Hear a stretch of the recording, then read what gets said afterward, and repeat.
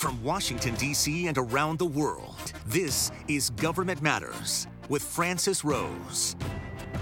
Thanks for watching Government Matters, the only show covering the latest news, trends, and topics that matter to the business of government. I'm your host, Francis Rose. The Schedule F category of federal employees former President Donald Trump proposed is officially dead. President Joe Biden signed an executive order repealing Schedule F Friday afternoon. GovExec reports President Biden signed orders repealing Trump orders on collective bargaining and official time, too. Two members of Congress who've proposed federal employee pay raises before have new pay raise bills. Congressman Jerry Connolly and Senator Brian Schatz will propose 2.2% raises for 2022 with another 1% for locality pay. Federal News Network reports it's the seventh year in a row Connolly's proposed a raise of at least 3%. The State Department has a chief information officer in place. Keith Jones served 6 years as deputy CIO at Citizenship and Immigration Services from 2012 to 2018. FedScoop reports 6 other agencies have openings for CIOs that the Biden administration will fill.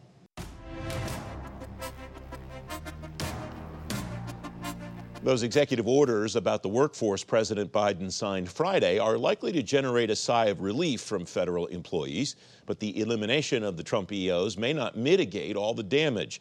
Jessica Klement is Staff Vice President of Policy and Programs for the National Active and Retired Federal Employees Association. Jesse, welcome back. You warned me when Schedule F first came into being, when President Trump signed the EO, that President Biden repealing it wasn't the end of it necessarily. Do you still think that's the case? I do not, Francis. And as much as I loathe coming on your show and saying I was wrong, it's one of those times where I don't mind admitting I was wrong. Any implementation of Schedule F, even with rescission of the executive order, would have caused pure chaos in federal agencies. What actually happened was, as best as I can tell, and those I talked to, Schedule F was never implemented anywhere. And thus, the chaos did not ensue that I was anticipating. Well, you're a bigger woman than I am for coming on the show and admitting you were wrong. Kudos for that. And that was one of the things that a human capital official in the government, a career, told me beforehand. Maybe we'll just never get around to it, was kind of the implication. And that sounds like that's what happened, isn't it? There's no place that the new administration has to go and fix damage that was done, is there? As best I can tell, there is not. I always want to leave that caveat open. There could have been things that happened that I was unaware of. As far as we know, one agency, maybe a second one, had their Schedule F lists certified by OPM, but no action was taken to convert employees or create the Schedule F category. So, best case scenario was that myself and a lot of the other federal employee groups spent many months towards the end of last year spinning our wheels trying to prevent this from happening.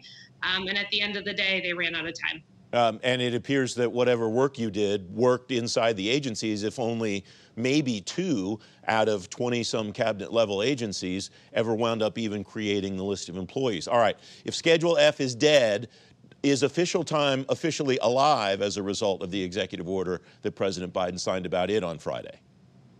Oh, as I'm sure, your watchers know, the president rescinded 3 other executive orders that the Trump administration implemented in May of 18, I believe, that took, direct aim at the federal sector unions, official time, collective bargaining rights, and then also merit systems principles. All 3 of those executive orders have now been revoked. Tony Reardon of the National Treasury Employees Union will be on the program later this week to talk about the implications to the unions for those EOs. What this strikes me that this does, though, Jessica, is that this eliminates kind of the extraneous things that were left over from the Trump administration that affect the federal employee workforce. If that's the case, then what does the agenda turn to moving forward? I mentioned the pay raise in the headlines a few moments ago. What else is on the horizon that employees should be thinking about, either to the positive or to the negative? That's a really good question, Francis, and it's one that we're obviously having internally at NARFE. I'm sure President Reardon may give you a different answer to that question because our different organizations will have different priorities in how we move forward. For us, we're looking towards the pay raise. Legislation has already been introduced in the House to provide a 3.2% pay raise next year for federal employees. We're also looking at full-scale civil service modernization. I think the environment is ripe for that. The general schedule is over 40 years old. It's time we had a serious conversation about attracting top talent to the federal government. I think that's something that could get attention on the Hill and within the administration. Also looking at, long-standing NARFE priorities like equal COLAs, cost of living adjustments for CSRS and FERS retirees. They do not receive the same cost of living adjustment if it's over 2%. And also things like repealing the government pension offset and windfall elimination provision. From your perspective, what does effective civil service modernization look like? Because I agree with you, there seems to be consensus that the system that we have now isn't working as well as it could. And then from there, everything pretty much goes out the window as far as agreement. I don't know, that just seems like an entire hour-long show where we could get all these people on to discuss it. Be careful what you ask for. Hiring priority, how we hire people into the federal government, direct hire authorities, taking a look not at merit systems, but how we fit the right people to the right jobs, veterans preference. Elevating human capital in the federal government is one of our priorities. NARFE as an organization feels very strongly that the OPM director should be a human capital expert and that position should be elevated to cabinet level. That has been done in the past. If we are going to have a 21st century workforce, we need to prioritize human capital. And right now it just isn't in the federal government across the board. When you say the OPM director should be a human capital expert, what does that look like? Does that look like somebody who's been, for example, a Chico at an agency, or does that mean somebody who has experience in the private sector as a human capital expert, executive of some sort, a combination of both? It doesn't matter as long as there's executive level experience of some sort. What does that look like in your view? I wouldn't pigeonhole, myself or NARFE as an organization to say this person has to have X, Y, and Z. I would be happy with any of the things you just listed. Someone who knows how to lead an executive at the executive level, human capital, to elevate its importance, to not be shoved aside by other priorities of an administration and say, hey, if you want to do President Biden X, Y, and Z, you need a workforce who can carry that out. Let me help you get that workforce. Let me make government cool again or attract the type of talent we need. We've seen this in pockets at federal agencies, but never full-scale priorities of an administration. Jessica Klement, thanks very much as always. Thanks, Francis. Up next, using the Defense Production Act to distribute vaccines fast. Straight ahead on Government Matters, the guardrails in place for using the DPA. You're watching WJLA 24/7 News.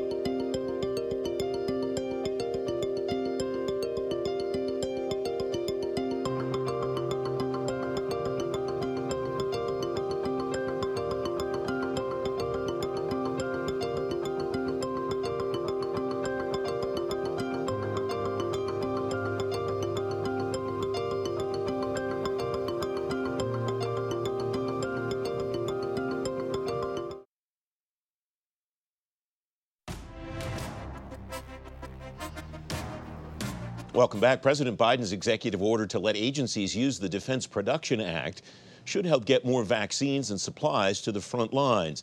The ramifications for the companies the order impacts aren't clear, though. Bill Greenwalt's visiting fellow at the American Enterprise Institute, former Deputy Undersecretary of Defense for Industrial Policy. And I want to be clear, these materials are not going to the front lines of any action. They're going to the front lines of the fight against the pandemic. Bill, what does this mean, though, exactly? What do agencies have to do regarding the DPA? Are they allowed to use it? Does the order require them to actually invoke it? What does this mean? I think there's a substantive piece here and a symbolic piece. And the substantive piece is the administration has given these agencies the authority to use DPA, and there are a number of different authorities we can talk about. And then the symbolic piece is a sense that there's a sense of urgency to fight the pandemic, and all tools are available and to be used. So the problem with DPA is that it's not a panacea, and that's going to be something that they're going to have to deal with. So there's been a lot of discussion over the last almost year that we've been dealing with this pandemic. The president, whether it's Trump or Biden, should invoke the DPA. What does that mean, though, to the people who need the materials for which someone invokes the Defense Production Act and actually orders the companies to make whatever? Well, and there are different things that invoking the Defense Production Act means. So in one sense, with existing production, you can put the U.S. government's production ahead of all other productions. You can potentially compel production by taking excess capacity in production and move that over to the government. You can incentivize new production in a sense by using advanced purchase agreements to buy ahead of need. That's something that was done to help develop the vaccines. And finally, you can create production capacity through Title III money, which essentially is an appropriations to start up a new factory. What are the guardrails that exist here? The reason I think of this is President Trump used the DPA to have companies make ventilators. And then we learned 6 months later there were ventilators sitting around not used. What helps the government? What helps the companies to produce the stuff that we actually need? Or is this just a matter of the government says we need X, companies make X because they're required to? Well, the first thing it requires on behalf of the government is visibility into the supply chain. And I'm not really certain whether the government has that type of visibility down to the nth level with the raw materials. So that is what really is the biggest barrier to effectively using DPA. The second is that when you invoke DPA, you put the government's production ahead of somebody else's, and that has impact on the private sector supply chain, on supply chain with our foreign allies, and so on. And finally, it only works with the United States production. And many of these things that we want to increase production are actually dependent upon foreign supply chains. What is Congress's role or voice in the DPA except to advocate invoking it or not invoking it, and on what to invoke it? Again, it depends on the authorities, but if there is a need to appropriate money, the Appropriations Committee is involved in whether it's Title III, or if you make advanced purchases, essentially you are committing the government in ahead of time, and the appropriators are going to have to follow up with funding on that. So I want to go back to a term that you used earlier. I'm not a lawyer, but it struck me that it was an important term. When you were talking about the substantive element of invoking the DPA, you said it gives agencies the authority. It doesn't require them to use DPA unless they deem it necessary, though. Do I have that distinction right, Bill? That is correct. They're going to have to come up with a plan on where the effective use of this authority should be. That's going to depend upon the supply chain. It's going to depend upon the ability of vendors to actually deliver on this. So there's a lot of negotiation that's going to have to happen. And so this, again, is an important substantive declaration, but the devils are going to be in the details as this moves forward. So what are the details that people should pay attention to, whether you're working in an agency that's going to invoke the DPA and get something made, or whether you're a company that's going to be impacted by this in the way that you run your business for the foreseeable future?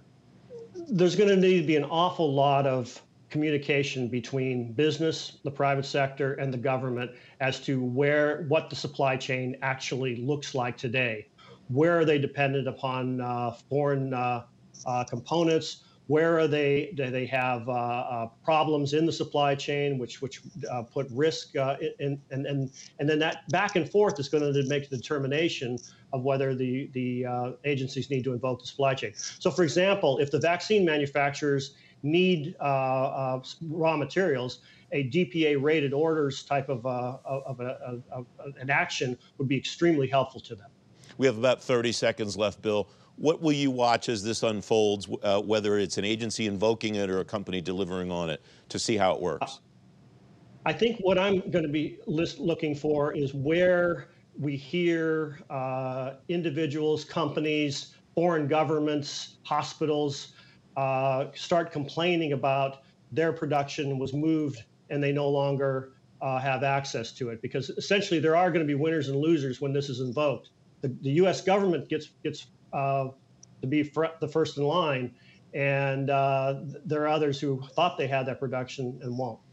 Bill Greenwalt, thanks very much for joining me. I appreciate it. Thank you. Up next, managing risk at the State Department. Straight ahead on Government Matters, changing a risk-averse culture to change American diplomacy. Don't forget, if you miss an episode of Government Matters, you can find it on our website, govmatters.tv. We'll be right back.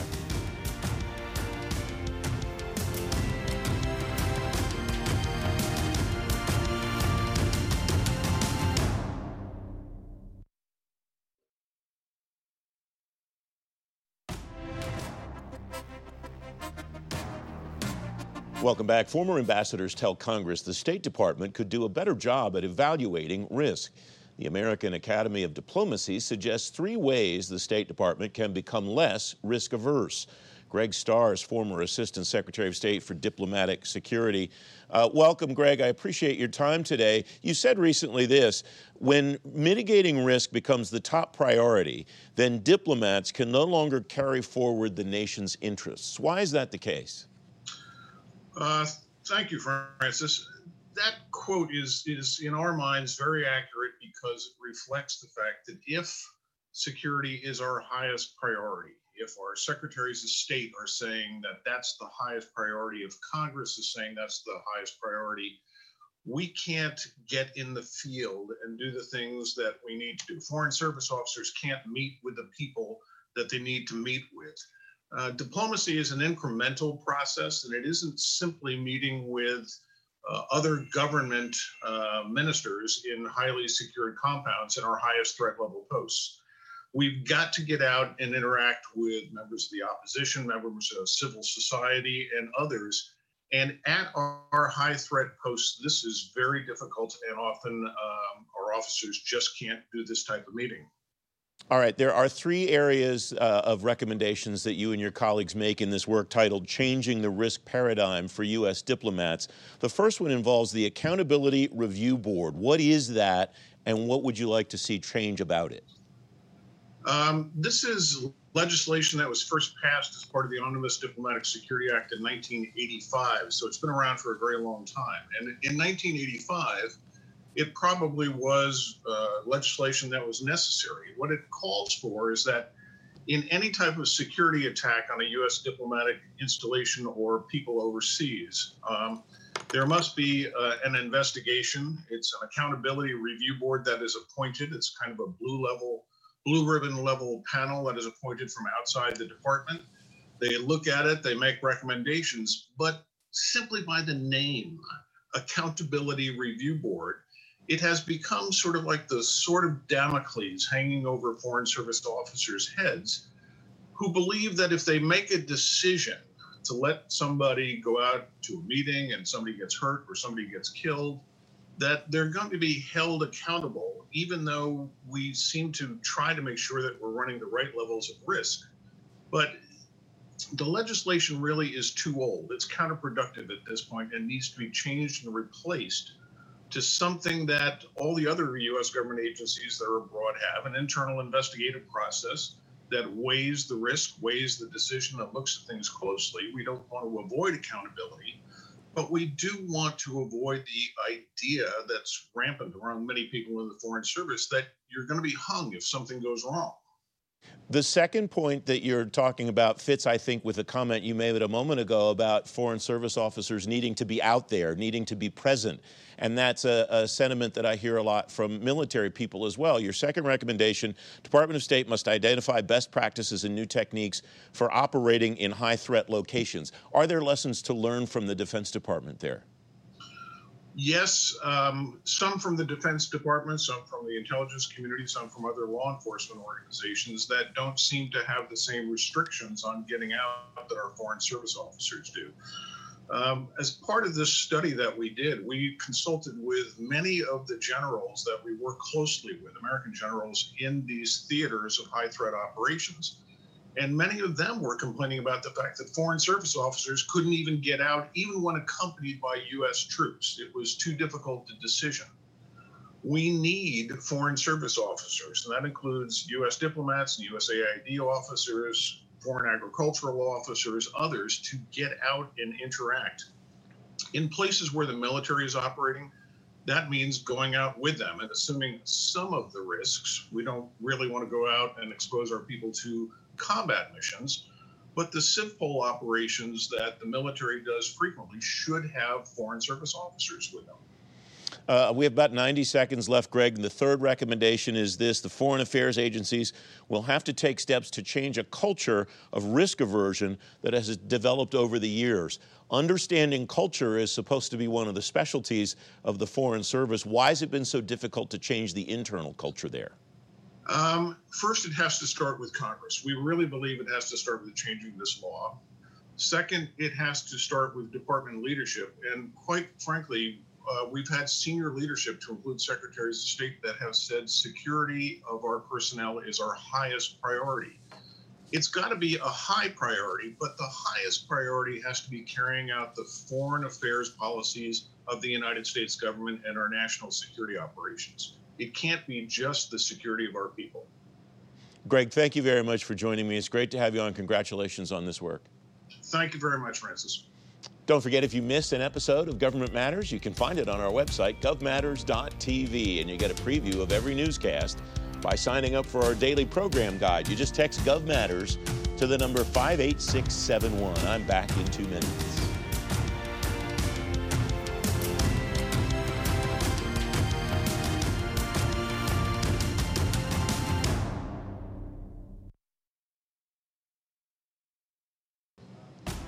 Up next, a special look at the Department of Energy, sponsored by SAIC and Hitachi Vantara Federal on the Government Matters Thought Leadership Network. If you're watching on the American Forces Network, you can watch Agency in Motion Energy on demand at govmatters.tv.